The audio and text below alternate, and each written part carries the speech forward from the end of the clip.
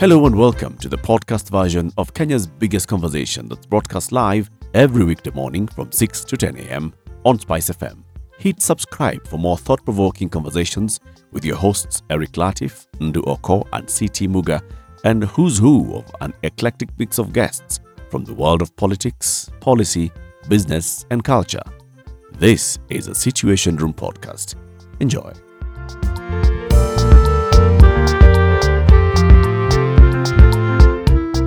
We have a new guest joining us in the show. For this hour, we're going to have a conversation with Dr. Ekuru Aukot, the party leader of the Thirdway Alliance, with regards to the proposed calls for a conversation, a national dialogue.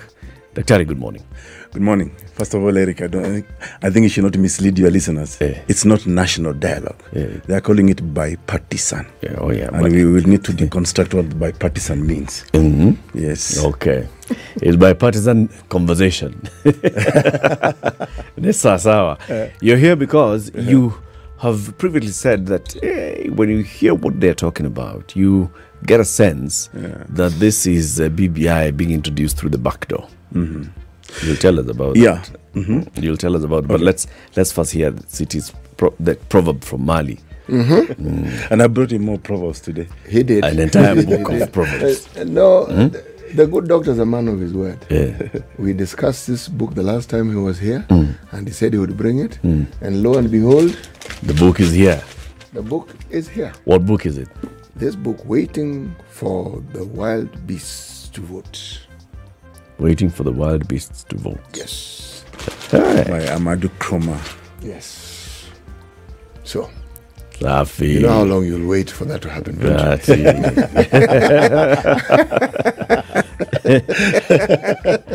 Okay. The proverbs are from Mali. They are from Mali. Truth is available only to those who have the courage to question what they have been taught. Truth is available only to those who have the courage to question what they have been taught. Yes. What's your direct interpretation of this? For me, I think even if we were to contextualize it in the context of our politics, and this is what we're going to try and delve into this morning, there were a lot of election promises that we were told in the 2022 general election. But I think many people believed it to be the truth, but now it's manifesting daily, in my view, as a lie. For example, we were told that we inherited empty coffers, but we can see the largesse, the kind of expenditure that this government is putting Kenyans through, the various appointments, the various constitutional, the disrespect for the violation of the constitution. So only when you question such actions, then that's when they become truthful. I'm just putting into context of that's Kenya. When you see the truth. That's when you see the truth. That's when the truth comes out. To the extent that when we actually... So the truth here was that we were being lied to. The truth was that we were being lied to. Yes, the truth is that we were being lied to, despite the recipe. Because eventually, a deputy president, commonly known as Rigiji, said, you know what, we don't have money. If you want to flock us, our buttocks are ready for flocking. So that was the truth. The truth is that actually we were lied to at electioneering time. And therefore, the courage we now must have as Kenyans is to question that which we were told as the truth. Okay. So a couple of weeks ago, on a Sunday, President William Ruto addressed the nation. Right. And this is following the call for nationwide protests by Azimio. And he said, there comes a time when it's important not just to keep talking, but to actually just pause and listen. And I'm listening to what is being said, and I think it's important that we all sit somewhere and have a conversation together. And he called then for bipartisan talks being held in Parliament between the Kenya Kwanza side and the Azimio side, so that they can thrash out these matters that are being raised by Azimio. And he particularly went into this matter of the IEBC selection panel. We can work out a way in which we can legally have a conversation that can be resolved. Yeah. And he says the other issues of the cost of living and all, there are interventions that my administration has put in place, and we can discuss that. Now, since then, we've seen Raila Odinga respond and say, yes, okay, to the calls. We have called off the demonstrations. We are going to have participate in this, although the Azimio side has its own opinion of how the talks are going to take place. Parliament plus experts. Kenya Kwanza says Parliament plus 0. Other Kenyans are coming out to say, but where are we? Where do we fit into this conversation? And then here in comes Dr. Ekuru Aukot and he says, hii ni BBI. Where do you get that from? Yes, because, Eric, I'm not a guest in this nation and in this country for sure. I've been around, and I've also interacted largely with some of this political class and leadership. BBI is already being implemented. There are many signs to how BBI is being implemented. If you look at the deliberate and utter violation of the Kenya Constitution, the Kenya Constitution at Article 130 speaks of the national executive that comprises the president, his deputy, and the cabinet secretaries. And it caps the cabinet at a maximum of 22. Now, the president had actually expanded the executive against the provisions of the Constitution. I think we have, 24, 27 cabinet secretaries appointed. That is already a violation. How so? Explain. I mean, I'm talking about the cabinet secretaries who were appointed.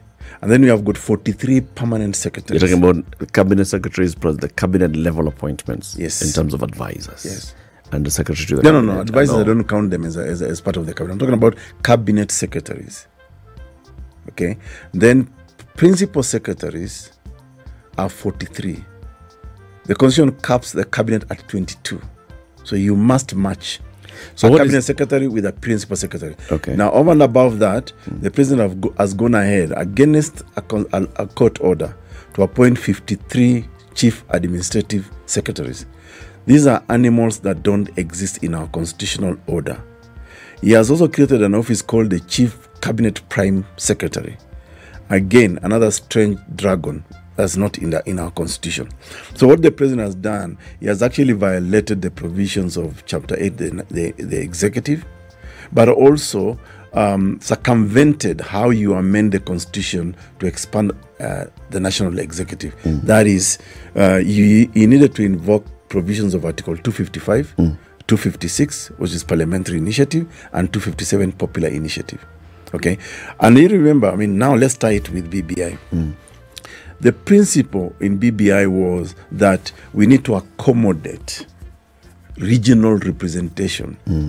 We need to bring Kenyans together. Now, bringing Kenya together in the lingua of this political class in Kenya is picking appointment from regions and therefore bringing them into government. And that is what they call simplistically inclusion.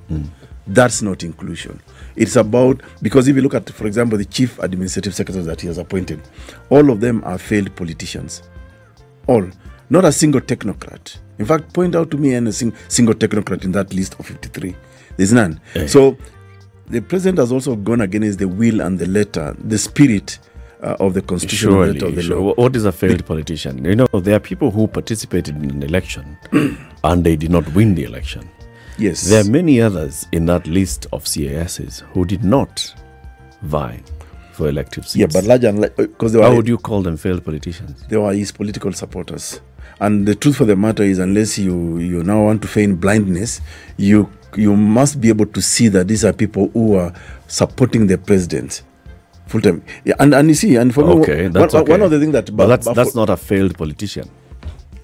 Well, fair enough. Okay. I haven't really even bothered to thrash out but I know largely there are many of them ex-governors, whatever, this and that. They tried to be in Senate, they tried to go to Parliament, they failed. So anyway, be that as it may, it is still very unconstitutional that he now expands the national executive. And the reason I'm going back to TCT's, proverb from Mali, in 2022, we are promised many things. We will not borrow. We will run a lean government. We'll do this and that. But we don't hear that anymore. we don't also hear that, there's a Mama Mboga or a hustler or a boda boda who has been appointed into cabinet or into government. Because there are many of them who with the degrees. So that if someone like President William Ruto, with all the intelligence machinery, he could actually investigate and find out if there's actually a Uber guy who drives even with 2 degrees. That's a hustler. And that's a man with qualification or a woman with qualification. I will easily appoint to the cabinet. Then I will live to the true promise I gave them that this will be a hustler government. A hustler government cannot go on burning money you do not have. You do not say I'm gonna spend 800 million Kenyan shillings in buying cars. I mean, as if you didn't have a car in the first place, or as if government did not have cars. How is that a hustler nation? So I think City's proverb sits very well with our political context.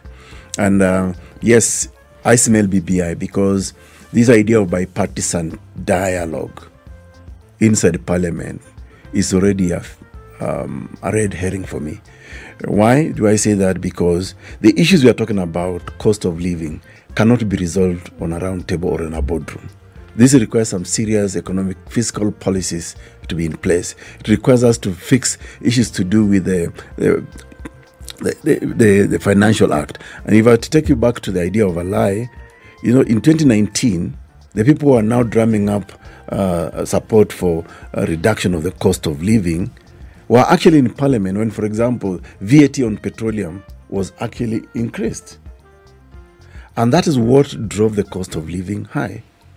So today, Azimio cannot come out clean and say, we were not responsible. Remember, it was during the handshake government that the cost of living actually went up. And I recall Raila Odinga himself, just several months before the election, defending the government, viciously defending the government. I remember him using the words, wacheni kubweka bweka kama mbwa. Cost of living is not only unique to Kenya. Now that he did not form the government, now he's turning around to say the cost of living, this government is responsible. No, they are all responsible for the situation Kenya is in right now. And furthermore, I don't see any good that will come out of these bipartisan talks inside parliament. Most of MPs I've spoken to will tell you that there's nothing good that can come out of parliament. Parliament has already been compromised. Ruto is busy buying opposition MPs. That's why you see the Jalangos, the Professor Ojendas and others, being even scared of going back to their hoods. What is buying? Well, this is the language they use themselves. They have told me that parliament has been bought. It's been compromised. Last week I was in a show similar to yours with a member of parliament whose name let me not mention. He said, I couldn't forget about anything that came out of parliament. And I say this because, there are 3 cardinal duties of a member of parliament.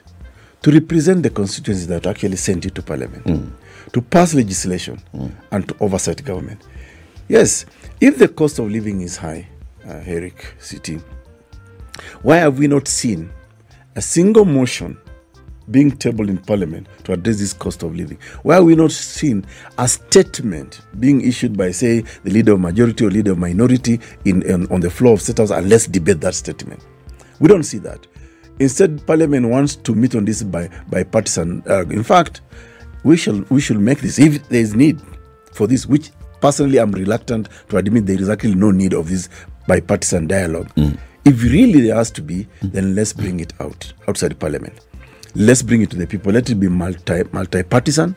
Let's bring all the political parties, because we all participated in the last general election, either as candidates or as people who participated in that voting. So this nonsense of Azimio and by the way, I don't even understand. Last time when I was here, we discussed whether somebody can actually belong to 2 political parties at the same time. So now we have reduced Kenya into being Azimio and KK. We have reduced Kenya into being Raila and Ruto. So where do the rest of us fit in? And really, if you want to talk about the problems that have really affected this country for the longest time, there is an avalanche of inquiries and findings about what ails Kenya. If it is matters electoral justice or injustice, whichever way you want to look at it, we have the Kriegler report. There is even Waki report. on post-election violence that again links to matters election, how we manage our elections. We have got the Akumi report. We have the Ndungu report on matters land, and many, many others. I could go on. We have got the Truth, Justice and Reconciliation Commission report, which today are gathering dust. So if KK administration was anything to go by, and if they are really truthful, then let them retable those reports, and because they have identified the problem in our country. I know one thing they will never put on the table is the conduct and character of the leadership we have in this country, because it's a direct betrayal of Chapter 6 of our Constitution. I want to ask a question. You've said you don't see the need for this dialogue, the bipartisan dialogue, and you say, if there's any need, then let it be outside Parliament. When you say you don't see the need, are you saying that you don't see the reason why the dialogue was called for? Okay, first of all, so let's deconstruct it. Because the reason the dialogue was called as a result of the agitation by the Azimio side, and the president said, okay, so let me hear you. Let's have a conversation. So are you saying that even the call for demonstration was unjustified? No. First of all, personally, as a constitutional lawyer, I respect constitutional rights and liberties any time of the day, any minute of the day. Article 37 of the Kenya Constitution guarantees the right to picket, to demonstrate, whatever. But it also says peaceably. You must be peaceful when you go on this demonstration and picketing. Now, of course, the character of ODM or Azimio side demonstration has always been violence. And you've seen that. Disruption of the economy, disruption of the very, very economy they want improved. By the time when you instill fear on Mama Mboga or a boda who is not able to use certain routes, you've already sent that man home hungry and his children sleep hungry. So when I look at the agenda by the Azimio side, there's a sweetener. The first one, I think, is A, cost of living, cost of fuel, and all that. But the 99% of it is about election. Okay, now, the issue of election was closed. Even for you today to say, let's open a server, let's open a ballot box, you'll need a court order. Azimio has not moved the court, and they ought to know this. I see a lot of ignorance in Azimio side.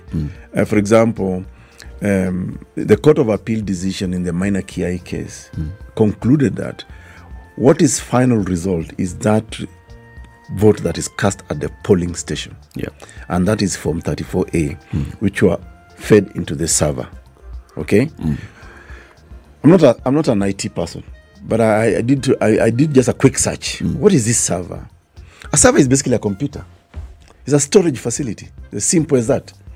And when you are given a link to that storage facility, to that computer, you've already accessed the server.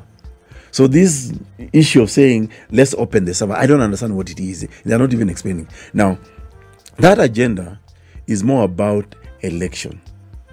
I see a lot of bitterness that we did not win. And I think when I speak to some of the Azimio people, they really, they are embarrassed. They don't understand, how could we have lost this election when we had Uhuru Kenyatta on our side, the government, the outgoing president, we had all the resources. I think they're really wondering. And of course, now it's coming out clear that they did not even have agents. Yeah. And I think they did not even look after their own vote.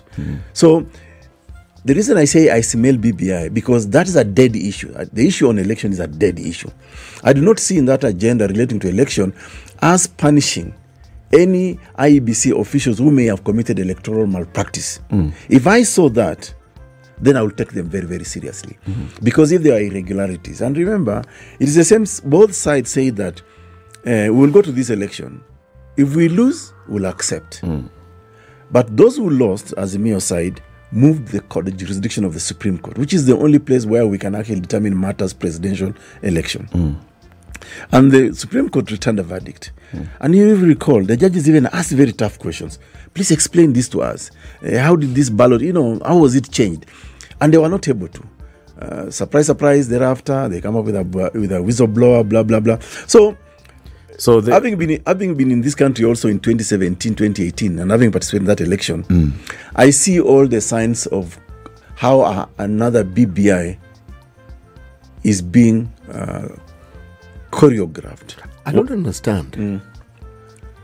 What were the tenets of the BBI? What was the focus? What would you say were the pillars that were supposed to support the BBI?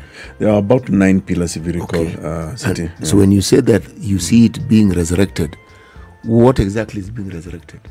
What is being resurrected are 2 things. An element of BBI, which is really an inclusion of the regional kingpins into government to be accommodated. But I also see an element of another version of the handshake. The handshake is, they have agreed they are not going to call it a handshake. They will call it bipartisan.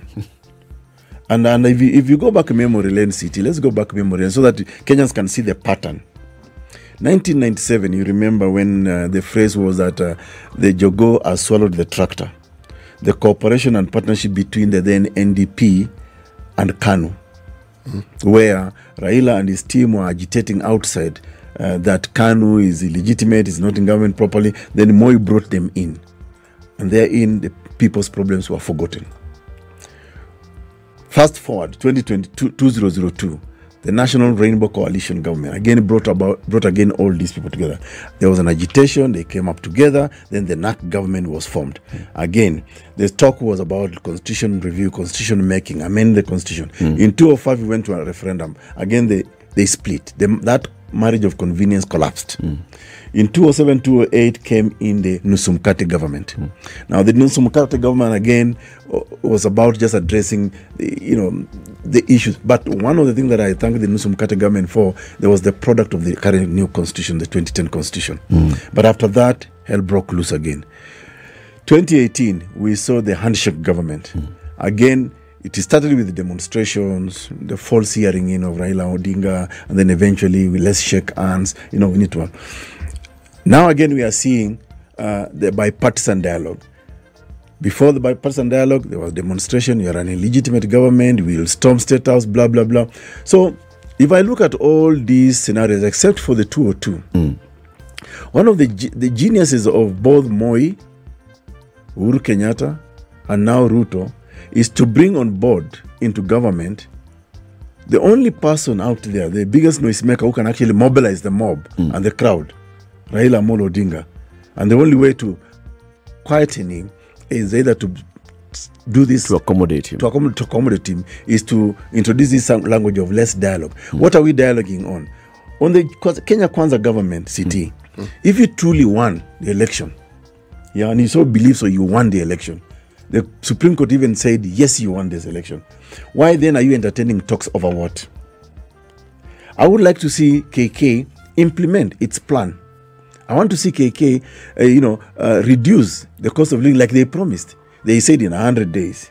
Now they moved to 6 months. Now they're saying, give us time. The coffers were empty. But we are also seeing the kind of expenditure that's happening on our very, very eyes.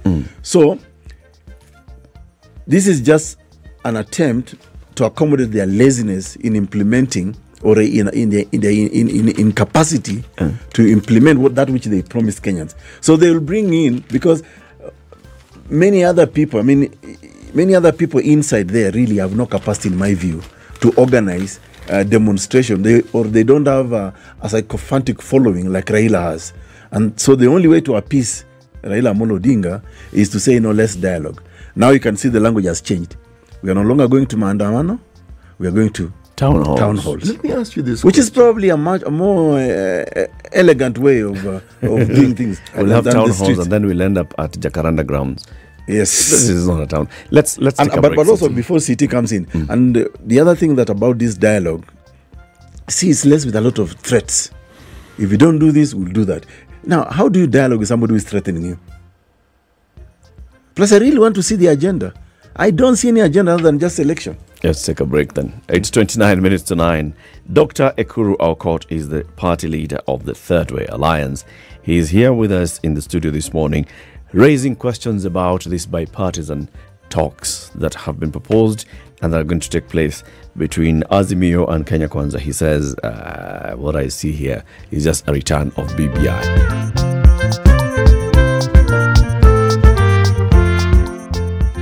How about that? You made it to the end of today's podcast. You clearly ooze stamina. Guess what?